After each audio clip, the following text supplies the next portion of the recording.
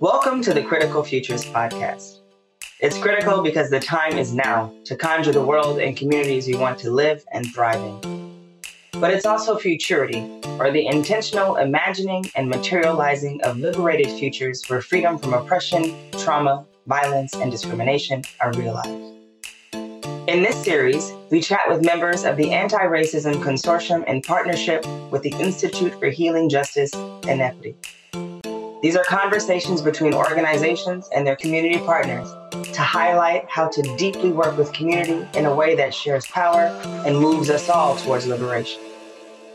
So thank you all for joining us. I am Keon Gilbert, co-director of the Institute for Healing Justice and Equity, and I'm going to ask you all to introduce yourselves. My name is Stephanie Baker. I am a member of the Greensboro Health Disparities Collaborative. I'm also an associate professor of public health studies at Elon University, and I'm co-founder and curator of the Health Equity and Racism Lab at Elon. I'm Crystal Dixon. I'm an assistant professor of the practice at the Department of Health and Exercise Science at Wake Forest University. I'm also a member of the Greensboro Health Disparities Collaborative, and I'm also the founder of Mango Consulting. So I'm glad to be here. I'm Lizzie Biddle. I'm also a member of the Greensboro Health Disparities Collaborative, where I'm an organizer, and I also organize with the Guilford Anti-Racism Alliance in Greensboro, North Carolina, and I'm a trainer with the Racial Equity Institute. Awesome. Well, welcome. Thank you all for joining us. Looking forward to chatting with you all. Let's just sort of jump right into it. What is the Greensboro Health Disparities Collaborative? So the collaborative is pretty much a consortium of people from the academics, community, corporate, hospital settings, and we come together to address systemic racism, particularly in healthcare at this moment. And we meet every month, and we come together, which is a community-led organization, which was founded by a community member to address systemic inequities in healthcare. Great. So how long has the Greensboro Health Disparities Collaborative been around? The Greensboro Health Disparities Collaborative is in its 19th year of existing, and we're excited to celebrate 20 years next year. For me, it really is a family first. It is a community that helped me to understand that research can have value outside of writing publications and presenting at conferences. And honestly, for me, when I finished my dissertation, which was a secondary data analysis, I was ready to be done with research. And Jeannie Ng introduced me to the collaborative. My first job out of my doctoral program was teaching and administration, because like I said, I was done with research.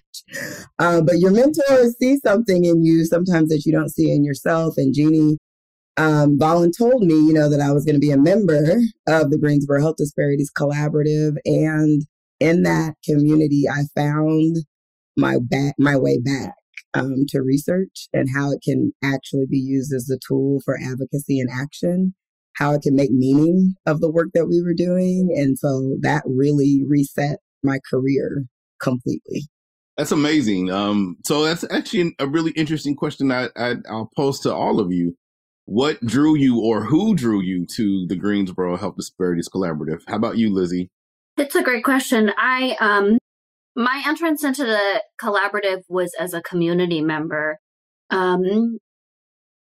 I've lived here in Greensboro now close to 15 years and had been through a 2-day racial equity workshop led by Crossroads Ministry when I was an undergraduate at Guilford College. And after that, did not get involved in organizing. It took me a long time to come back to that content, to that information, to that analysis, to that approach to doing racial justice work.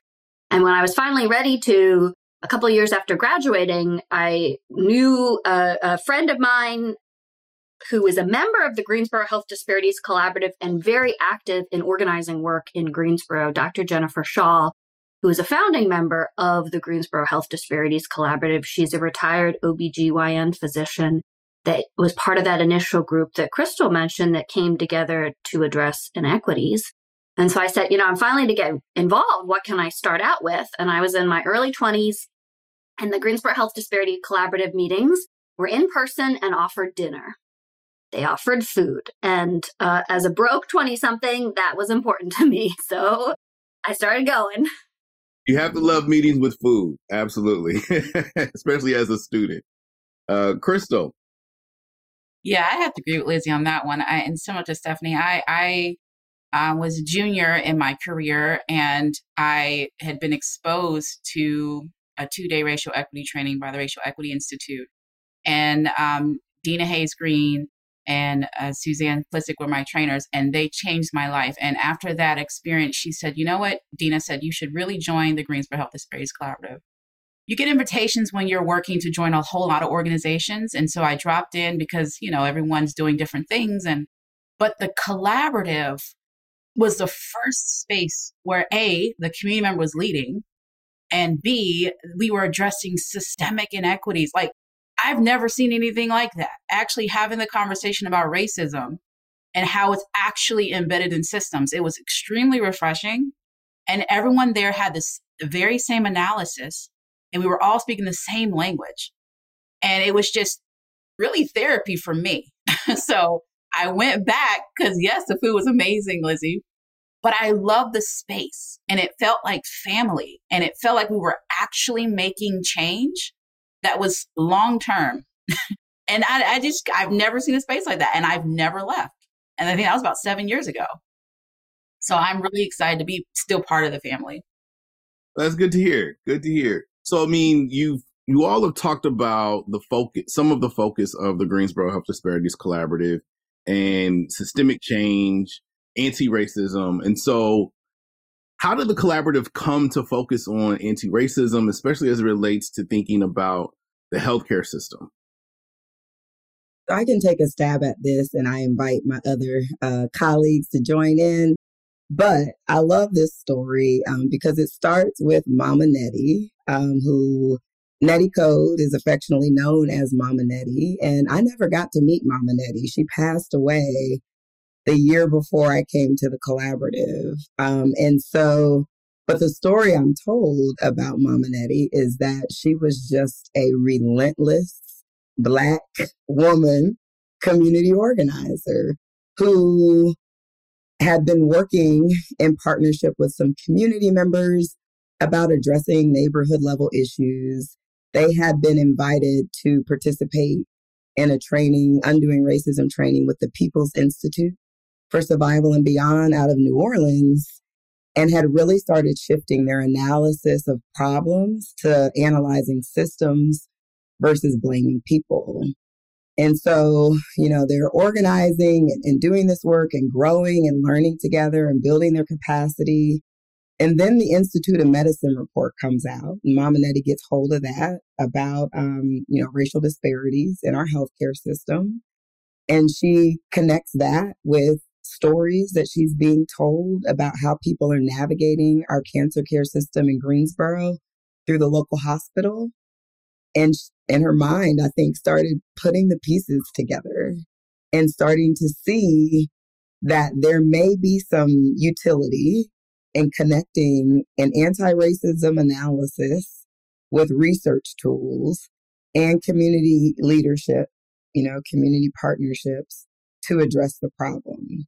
And so she's just started bringing her people to the table to start imagining what it could look like.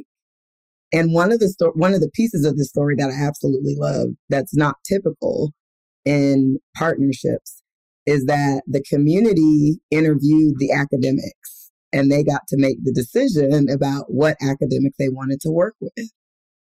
Ultimately, they chose Jeannie Ng, who's my mentor, because she had a strong background in community partnerships and community-based participatory research. And I think Jeannie would be very honest to say at that time, she didn't have a strong anti-racism lens. She came in with the community partnership expertise, the balancing power, the seeing everybody as having expertise and bringing that to the table. That's what she brought. But I think Mama Nettie saw, I can get her on the anti-racism. I got that. But she's bringing this community skill that is crucial to how we do this work. And so that's the story I'm told and I love telling. So a wonderful story. I mean, in many ways, it speaks to the power of community, the purpose of community, and also a very sort of unusual way of partnering that we don't think about as academics in terms of the community partner coming to the academic institutions or looking for an academic partner to carry out some of their work. And so I think that's part of the beauty of the Greensboro Health Disparities Collaborative for sure. So when you think about sort of the focus of anti-racism of the collaborative and trying to figure out, well, how do we integrate this with research? What do you think are some of the most important skills, tools in terms of what makes this collaborative tick, what makes it move, what keeps it functioning and going along? I'll talk a little bit about one of the expectations for folks to join the collaborative. And you know, we're always happy to have attendees and folks kind of participate with us a couple of times before becoming a member. But that expectation is that people will go through the 2-day workshop. And initially it started with, as Stephanie mentioned, the People's Institute for Survival and Beyond. And then when the Racial Equity Institute formed in 2008, 2009, that was the 2-day workshop. And part of that was to say, you know, it's a multiracial, multidisciplinary, collaborative group. People are coming from all these different backgrounds that if we're going to work to address and examine and eliminate something as complex as structural inequities, we've had to have some common understanding, some common language, some shared analysis. Because unfortunately in our society and our culture, we don't have that. We don't have any shared thoughts, or perspective or deep, even respect. One of our mentors frequently talks about around race and racism. And so that kind of core of saying, this is what we know and believe to be the problem, and we're going to put that cause at the center of our analysis to determine then both not only what kind of interventions we're going to propose, but also just how we operate.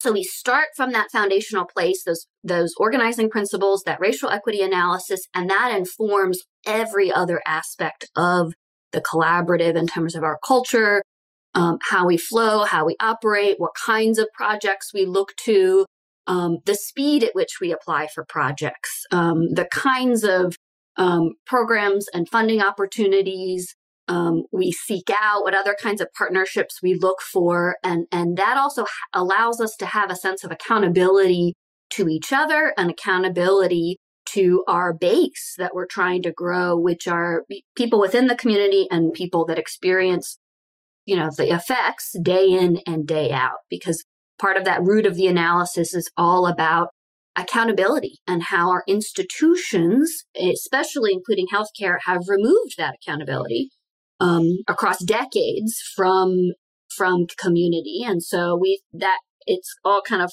part of the heart of the collaborative approach to this work.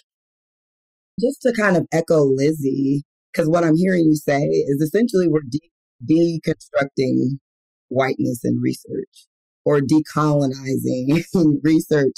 And it is a process, it is not like an end point. We are constantly met with our own biases or the own ways that we've been trained to do things. And that's why it's important to do this work in community, because I will mess up, Lizzie will mess up, Crystal will mess up, and we know Keon done messed up.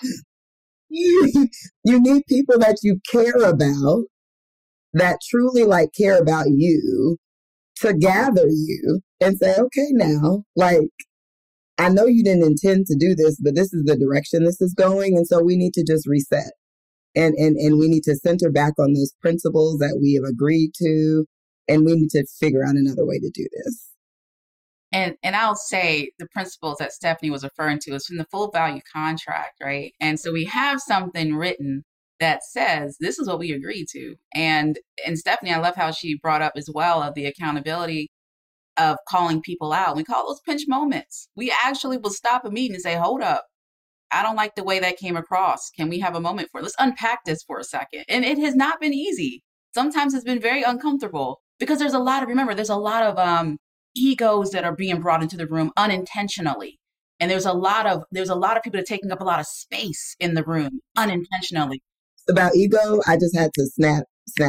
Yes, a lot of ego, Stephanie and Lizzie. You see it, and Keon, I know you remember that because people are coming with the training, as Stephanie said, to say, this is how we're going to do things. I'm in charge. And so what I love about the collaborative is we're going to go ahead and squash that. Relax. We're all sharing power here. No one's more important than the next. In fact, we don't even use the titles in the collaborative. We just call each other by first name. And that's just the kind of the vibe and the family because that's how the work's going to get done. If the culture is not right and the climate is not right, the work is not going to get done. No, that's again an amazing story. I mean, and one that you don't hear often in terms of the ways that you partner together, the ways that you collaborate together, the way that you've structured how you discuss issues, how you make decisions. You don't often hear that. And one of the questions that Crystal has already answered is this written down somewhere? Or how do you all sort of, continue to reflect and operate off these principles? And it's good to hear that all of these things are written down as a way of helping everyone to sort of center themselves or get recentered, or, the checks that you just mentioned. And so how do you sort of manage some of the difficulties of working in the anti-racism space, especially for your group, as it relates to healthcare? Because most of the time, people are not interested in talking about anti-racism. They're not talking about undoing racism in many ways. And we often conflate or confuse the idea of working on health disparities issues being separate from working on issues related to race and racism.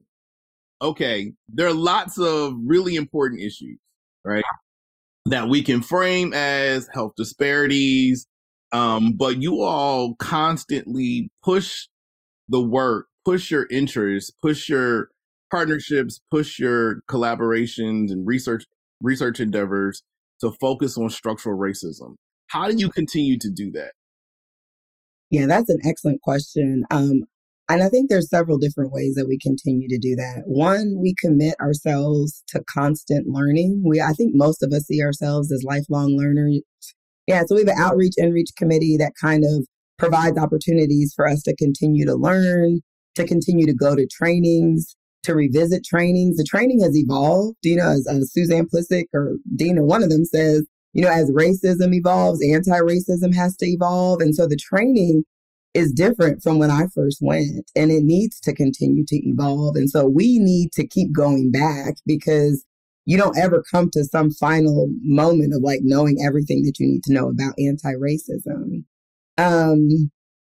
And I will say the other thing that Dina Hayes Green has taught me is the importance of being a critical lover of your institution. And I will say that as much as we focus on structural racism in the collaborative, we do not focus enough on the intersections of racism with other systems of oppression. And I think we really need to be doing some in-work on how we can strengthen our work by acknowledging the ways that racism intersects with sexism and heterosexism and ageism and ableism and all of the other many ways that oppressions show up in our society. I love what you said, Stephanie. I think to add on to that, the only way a system is going to shift is if you take the powers within it and educate them on the importance of it. And one of the things that Collaborative has done is we've identified physician champions on the inside and trained them and leveraged their influence and their power over the system. And that keeps systemic racism and anti-racism at the forefront, because we've manipulated power to our advantage to help the greater good. And unless they're involved regularly, this fight's going to be harder if they're not at the table. And that's why we're really thrilled that we have physicians such as Dr. Matt Manning and Sam Sykert and even Dr. Jennifer Stahl, who's been retired, to be here. And so anyhow, I think we figured out, well, we have to leverage those on the inside, because the system, once you put your foot on the system, it's going to bend. But once you left your foot off, as Dina Hayes Green says, it's going to go right back to the way it's supposed to design to operate. And so we have to keep those people on the inside at the table. And to add a little bit, I think for some of your listeners to what Stephanie said, and your listeners aren't going to know that I'm the white woman in our group, and I think sometimes we as white folks, the lens of race and racism might be the first thing to go. So as Stephanie is talking about intersectionality, part of the collaborative seeing race and racism at the center is to say when our analysis doesn't include race and racism, and we're talking about sexism, we're three women, we know that there's sexism in the world. White women will always benefit more than women of color, than Black women, than Latino women, and transgender folks as well. And so, to Kian, what I heard in your question is almost a little bit of why. Why do we push on race and racism? And that's part of it, is that we know that we have to keep it at the center, because otherwise we can make progress, and we have made progress over the decades on other things, but the inequities, especially in healthcare, are just getting worse. I mean, they're just getting worse in terms of outcomes between white people and people of color, and that's not okay. And so then, again, for your listeners, thinking about a really important question for white people is why? What's in it for us? And to see that there's a lot that's in it for us.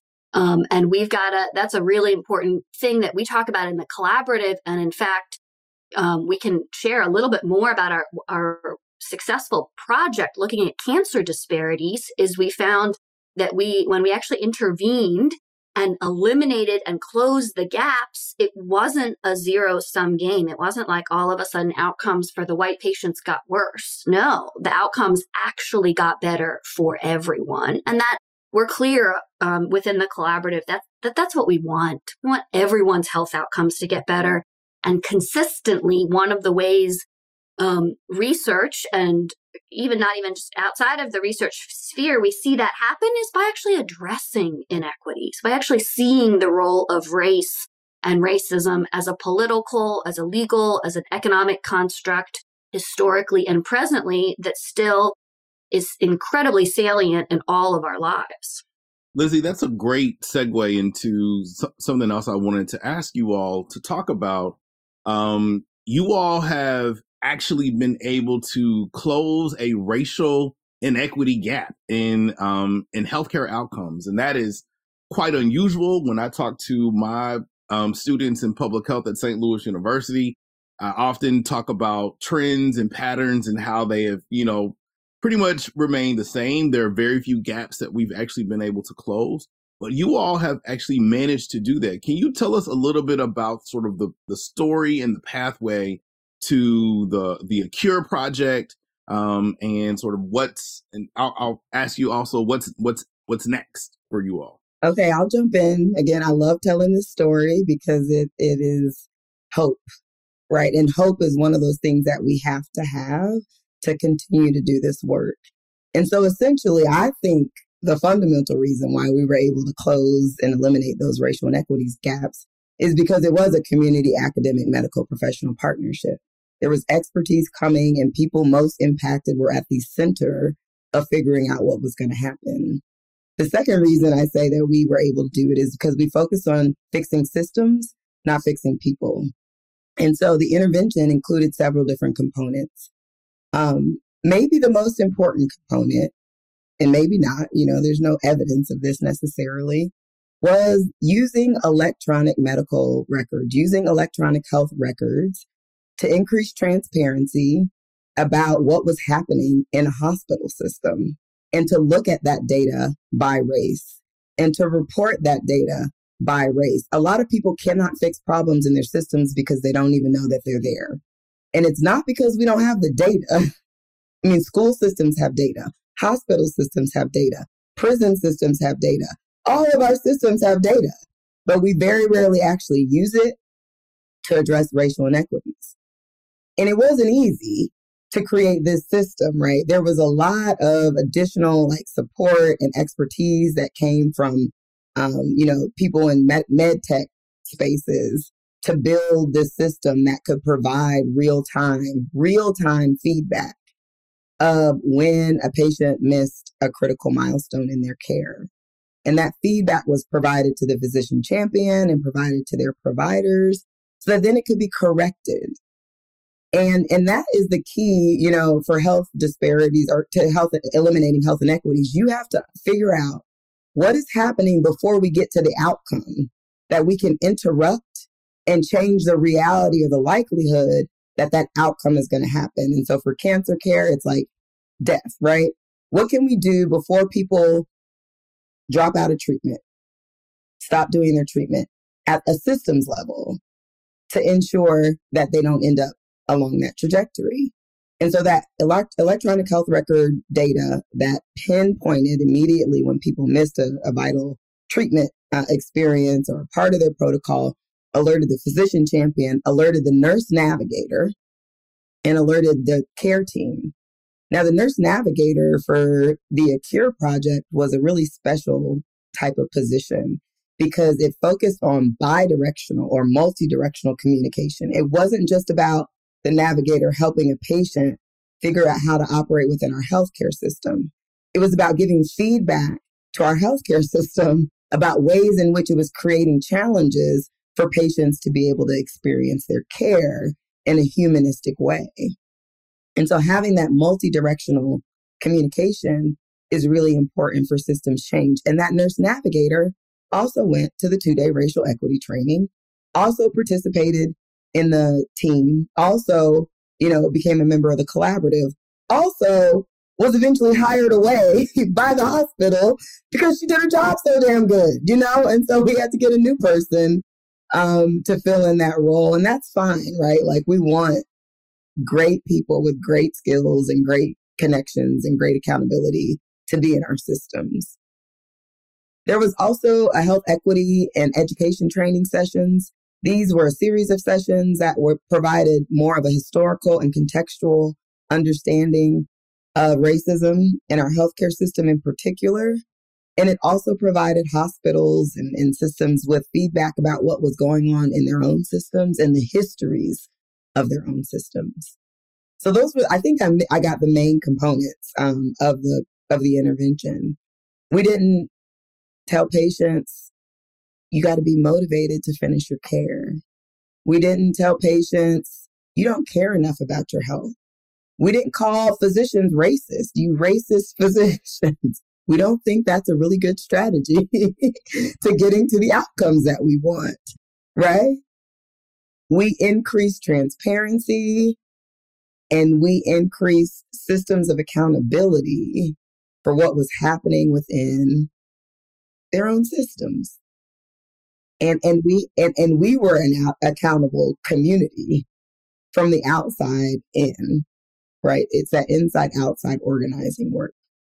I think you mentioned something really important, and I think this is also something that Lizzie talked about. And so one of the things that you just talked about is you weren't out to sort of call people racist or to single them out in any particular way. You really sort of focused on, well, what needs to happen within the system to make the system operate at its optimal level to be the most effective system generally. And from there, you can recognize and understand sort of where there are gaps, where there's challenges, and how everyone can participate in fixing or filling in those gaps. And it's not about the responsibility wasn't on any individual person per se. And so even with that idea, how did you get people on board to recognize that it's not about your individual behavior from the system's perspective? We'll get to patients in a minute. How did you all get people on board to recognize that it's not about you as this individual, you as the hospital administrator, you as the nurse practitioner, et cetera? I'll add just a little bit, and then my colleagues, please jump in. I think as as Stephanie was talking about that use of data, so part of it is knowing your audience, right? So if your audience really thrives on data, using the data, but an important piece of that is helping them to have the skills and tools to interpret the data, right? Because you could easily interpret disparity data and come back to some of those, narratives that were debunked 100 years ago that you might hear about biology and genetic differences. That training and that common analysis to really say, let's take a look at the data, let's take a look at the inequities that align with people's stories and experiences and the fact that they've been going on for decades. So when even we attempt to explain them based on a handful of quote unquote bad apples, that's just inadequate. That's an inadequate explanation to the persistency of data, even within one system, within one hospital, or across an entire state and across the nation. It's too inadequate. And sometimes that helps, right? If you're talking to data people, that helps them kind of lean back and say, okay, I kind of intellectually get that this isn't about mean-spirited, bigoted people, although absolutely we've got them in our systems, including healthcare. And that's helpful. So knowing your audience, and with a different audience, you might use a different entryway to kind of shift people and help them see that. So I'll just add too that, and Keon, you and I were both trained in like behavioral sciences and all of that. And we know that all the decades of health behavior interventions, and we are still here with significant racial health inequities, right? So like, how long are we going to keep investing resources in things that make us feel good, but don't actually change the things that we want to see? And so, I think part of it, to Lizzie's point about data, is like reckoning with the data, right? That says that at the time of the study, Black women were less likely to be diagnosed with breast cancer, but more likely to die from breast cancer. Black women with health insurance, right? Ain't an issue about whether or not you have access to care, right? It's an issue about once you have access to our healthcare systems, what is happening in our healthcare systems, right? And I think there's even more and more data that's being put in our faces. Black women with, doctoral degrees, more likely to have bad infant and maternal mortality outcomes compared to their white counterparts who haven't finished high school. Now, you can try to tell me that a Black woman with a PhD doesn't know the behaviors they need to engage in, the way to talk to their providers, how to ensure that they get good prenatal health care. You can tell me all those things and I'm not going to believe you, but you can tell them to me, right? There's something else going on. And there's been significant amounts of quantitative and qualitative data that say, yes, behaviors matter, but they don't answer why we have racial health inequities. Behaviors matter for outcomes, right? But they don't explain the racial gaps, the racial differences, the racial, what does Dina call them? They're not gaps anymore. She calls them canyons, right? The racial canyons cannot be explained by behaviors. It's just impossible, statistically and realistically. You can behave as well as you want, but we are all still bathed in this environment that we have been born into, that we have inherited. And if we don't start getting to figuring all that out, we're just going to be satisfied with some really big investments for some really low returns. Yeah, it's amazing that, as you mentioned, we've been doing health behavior, health education, behavioral science, research and interventions for quite a while, and still have failed to make significant changes in public health.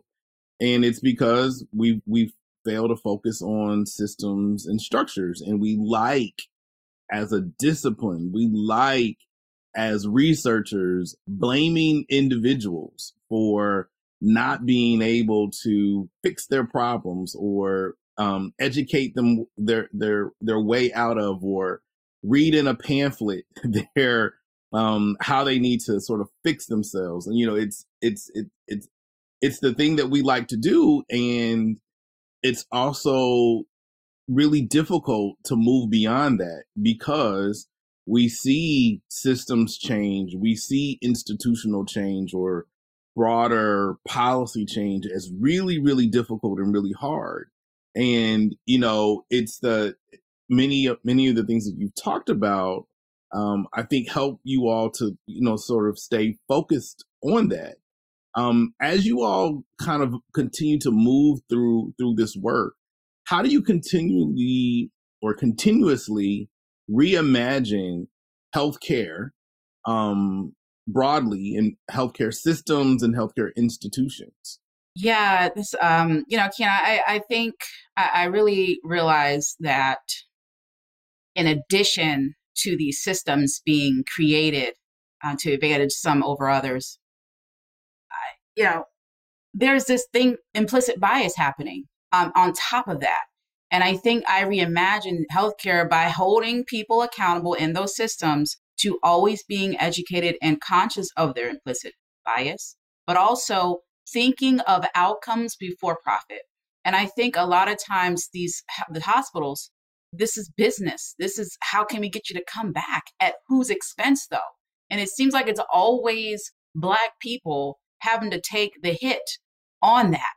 And we're not even talking about pharmaceutical companies. We're not even talking about the role they're playing with the hospitals. We're not talking about any of that. So I reimagine healthcare as a place that actually is providing a public health approach, which is prevention, as we know, and really emphasizing more on how can we hold the system accountable and what does it mean to change? When you discover something that isn't right, how are you changing that? What are you doing to actually adopt it? As Stephanie mentioned, the real-time registry system, how do you adopt that? How do all systems? Because I'll say this, our goal at the collaborative is we want to change every healthcare system to be just like a cure. Like we want everyone to have the same level of accountability so that everyone can live. And to me, the Cure project is reimagining healthcare. That's kind of how I look at it. I'll just chime in and say, and I want to also just acknowledge that as I talk about health behavior and health education, it's because I have a critical love for my discipline. And health behavior and health education is important. Like, don't get me wrong. It's just not the answer, right? It's an inadequate response. It's an important part of the response. It's just insufficient. We can't stop there, as you said, Keon. And in terms of like my reimagining healthcare, this is a iterative process for me. I'm constantly learning. And one of the things that I'm learning, and actually I'm going to bring John Hatch into this because I recently saw, so John Hatch was one of the OGs, right, of community health center movements. And I had the great fortune of listening to him recently at a faith and health conference. And he talked, so John Hatch is 95 years old. And so he remembers enslavement. He remembers his grandmother and the impacts of enslavement. He talked about how in his community, he remembers people worshiping together.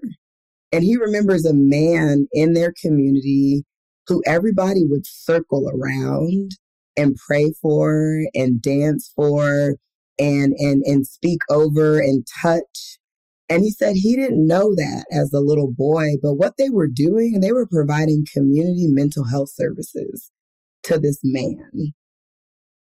And so when he said that, it just made me pause because one of the things that I'm coming to believe is that we already know what we need.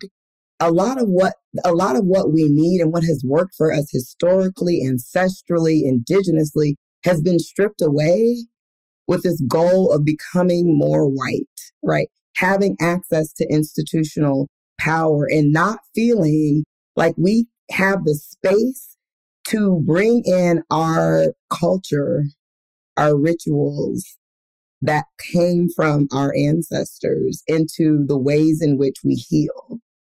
And so, when he said that, it just reminded me of like Sankofa, right? Like we have to go back and relearn, and bring that to the future, into the present day. And I think really it's about lots of different strategies. I think there's room for more cultural based healthcare systems, community care. I think there's room for these structural interventions in hospital systems. A lot of stress though comes from trying to convince people that racism is a thing. And so we have to be taking care of ourselves too as we do this work. And we have to decide, is my work in the system or is it my work creating something different and reconnecting with my ancestors who went through experiences that were significantly more like physically and emotionally and mentally challenging than what we're going through, even though we are going through really tough stuff too. But like to survive the Middle Passage and in centuries of enslavement, not knowing when you would ever get to freedom. And they didn't have hospitals then, right? They had tinctures. They had medicine men and women. They had herbs. They had roots. They had each other. They had love. They had touch. They had music. They had drums. Like, and so like, I think it's a multiple, when I think imagining the future, it's doing all of that and figuring out like what feels right for me, what place and role am I supposed to have in this moment, and just really trusting and believing that we are being ushered into the work that we're supposed to be doing at the time we're supposed to be doing it. Yeah, you really spoke to the idea of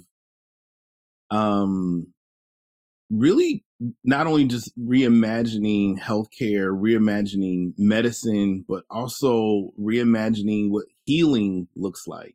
We use these terms terms and tailoring in public health, and that is sort of kind of the essence of both of those terms, both of those phrases, and the idea that you meet people where they are.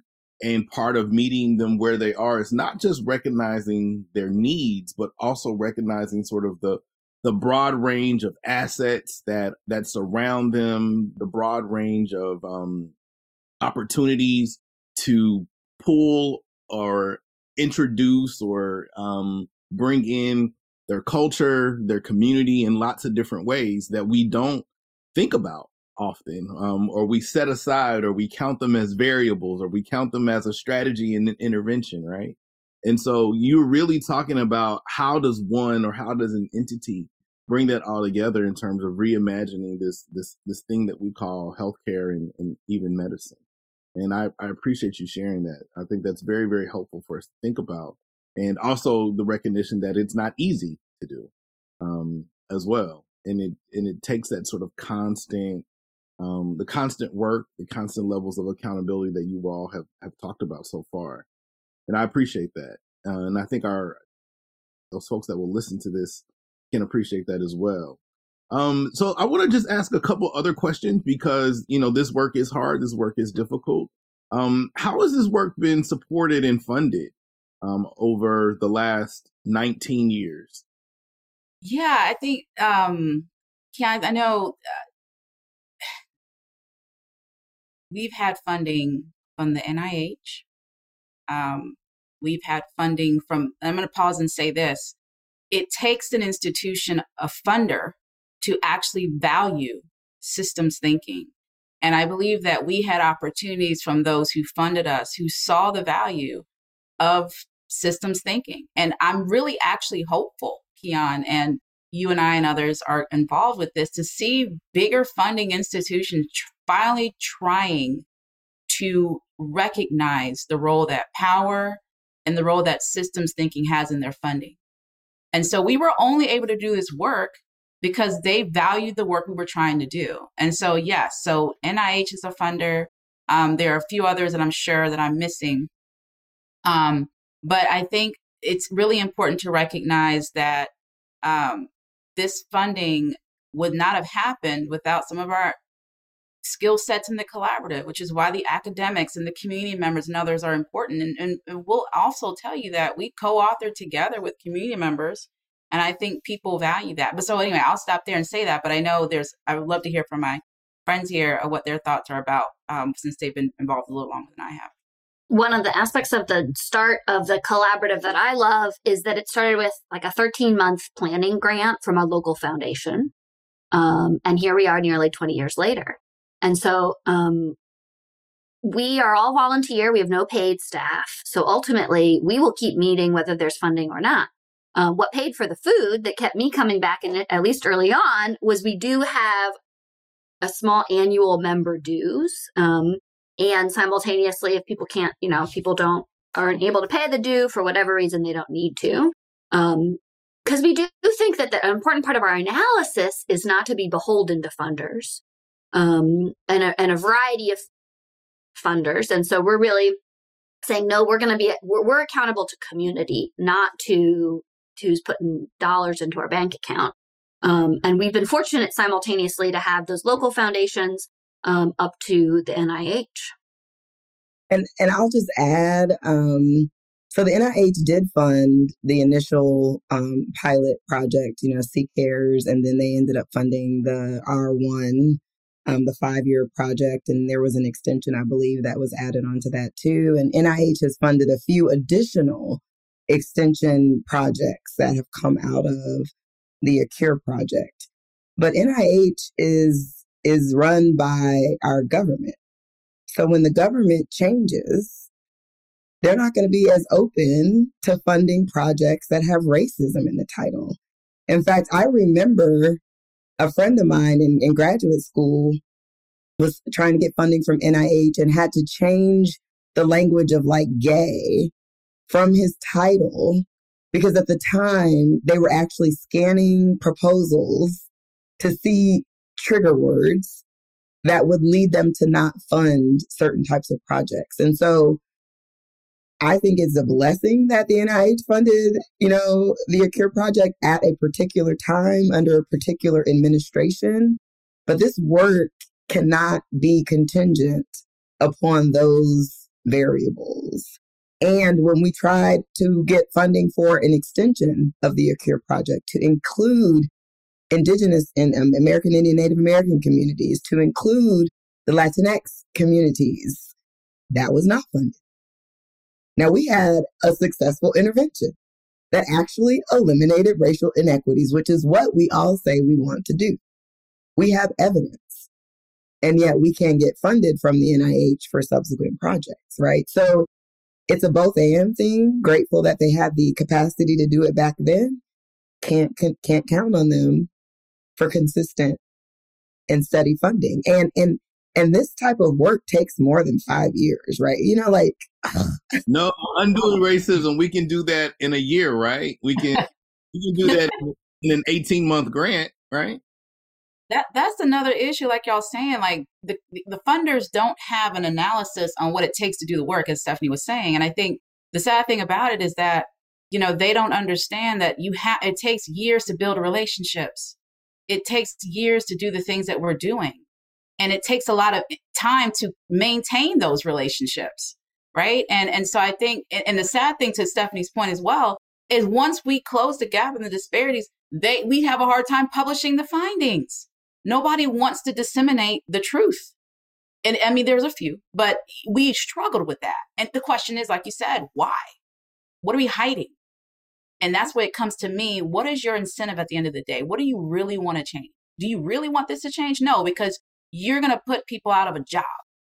You're thinking economically more so than humanitarian. You know what I'm trying to say? So, and I struggle with that balance. And so there's hope. Like you said, Stephanie, I'm excited to see these people finally trying to recognize the value of community members, leading as PIs on projects. But at the end of the day, it's all about who are you helping and who do we value? And that's racism. Absolutely. Absolutely. So a lot of what you talked about is, the work of the Greensboro Health Disparities Collaborative. It's going to continue to move on. And in part because you're detached from it being funded by any particular grant to keep you all at the table. And you all are at the table because you're concerned, you're compassionate, you are interested, you are engaged and re-engaged in multiple ways. to focus on this work and to continue doing this work. So if I were to ask you all, as representatives of the collaborative, what do you think the legacy is and will be of the collaborative? I can start here because Stephanie, I know, and Lizzie are going to drop the mic. I would say this. I think the legacy for me is twofold. One, systems can change and can save lives, but most importantly, number two, the community members have to be leading in any project. They have to remain centered, and race has to be at its center as well. So I think the legacy of keeping race centered, having community drive change is important, and showing that not only will it help people of color, in this case, Black people, it will also help everyone else. So I'm going to pull a little bit from Jeannie's retirement dinner. And her daughter talked about using that participle ing, right? And so I think our legacy is developing, and it'll always be developing. And one of the things that I love about the collaborative is its space for welcoming our children to come to meetings, to pop into Zoom. And so what they are witnessing is a multiracial, multi-ethnic, multi-gendered, multi-sexual orientation, multi-religious, multi-age, multi-generational, multi-discipline, multi-geographic location, community of people who for some reason are committed steadfastly to keep meeting every Tuesday night, interrupting their time with their parents, right? Coming together to work to solve problems in our society. And I think about my own daughter, and she always pops into the Zoom, and she's always welcomed with love and care. They buy Girl Scout cookies, what she's seeing is the process that I believe it takes to get to that beloved community that I hope that we will see. I probably will see from an ancestral place, right? But that is my hope. That is my big hope. And so I think she sees, this is how I can do this work. I don't know what my work's going to be. I don't know if it's going to be health or music or fashion, but I see my mommy modeling commitment. I see her modeling relationships with a lot of different people who look a lot of different ways, who bring a lot of different levels of experience to the table. And if I can kind of build that myself, wow, what can I do? So that's the legacy I hope we leave. I'll try and add into kind of already what my brilliant colleagues have said. Part of the legacy that I hope is, and I get a chance through my work with the Racial Equity Institute to see some of the work to address inequities in other systems as well. And I think the collaborative has a nuanced approach to thinking and talking about racial inequities and racism. And I hope part of our legacy is to say, racism is a system of, it's social and institutional power. And I hope part of our legacy is that we make a shift more broadly in talking about disparities to really saying we've got to examine power. We've got to examine the historical 4 or 5 centuries of a system of advantage that have been built to benefit one group of people. And that's a nuance in the broader world of talking about inequities, talking about diversity, equity, and inclusion work that I don't hear as strong as a theme as I think that the collaborative puts at the center of our work. And so I hope that's, in addition to the things my colleagues have already said, is the shifting of that legacy to say, we can talk about disparities in the way that we have been for a while, but we'll continue to do that, we believe, until we start talking about power. That's great. Thank you all for sharing. And so as you continue to extend the legacy of the collaborative and continue to build what it will be, so let's say you are new. You all have been new. I have been new to the collaborative. So how does someone who is new enter this work? Well, I say just jump on the Zoom. We welcome people, but we also are going to hound them and say, did you go to that 2-day racial equity training? To be honest, because We want to make sure that they're coming with the same analysis and we can actually have productive conversation about power and privilege, and as well as obviously racism. So yes, they can honestly go to our website, but they honestly, we're so informal. We're like, we bring people here all the time. It's like bringing somebody to the cookout. You know, you want to come, and they just show up, and then if they like it, they come back. If they don't, they don't. But most people come back. People would leave because they had commitments, personal obligations. But you know, listen, we're family for real, and we welcome anybody that's for the cause that we're working on. And I'll add, I don't think, I think there are probably other similar types of collaboratives across the country that just maybe haven't gotten lucky to get the funding or the shine time that we have. I truly believe that they exist. And so I think what was interesting for me is when I came to my first meeting, I was so unfamiliar with like community academic medical partnerships, and that I actually found myself really sitting back and listening for a long time. And there were moments when I would like speak up and say something because it may have been on my heart, but I did a lot of sit back listening and learning before I actually thought about what contributions that I might be able to make.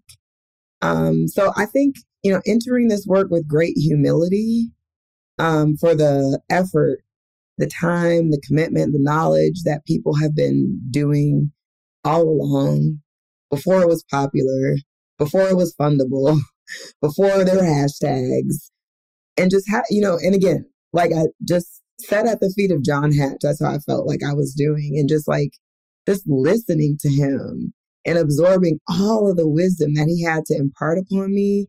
So I think like entering spaces and just really coming from a humble place, being willing to learn, being slow to speak, slow to have the answers, slow to have the solution, slow to have, this is what we need to do next. And then really just kind of letting yourself find your way in the work. Well, thank you. Lizzie? Yeah, go ahead. I think about my advice, particularly for white folks entering this work and this field. And I think one of us have Crystal and Stephanie are both mentioned Suzanne Plisick. She's one of the co-founders for the Racial Equity Institute, a white woman doing this work for 3 decades. And she frequently says, multiple things are true simultaneously. And for us as white people, we are good and decent human beings, and we need to change. So when we enter this work, we need to sit with both of those things. Thank you. Thank you so much for sharing. I think it's also important to, again, recognize the brilliance, the genius of the founders of the Greensboro Health Disparities Collaborative.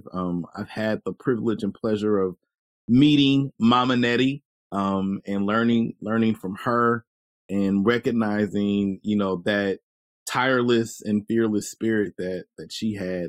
And she is certainly greatly missed in many, many ways. And so I'm glad that the vision that she had helped to bring you all together. And again, as a postdoc at UNC, having the opportunity to work with the collaborative as well.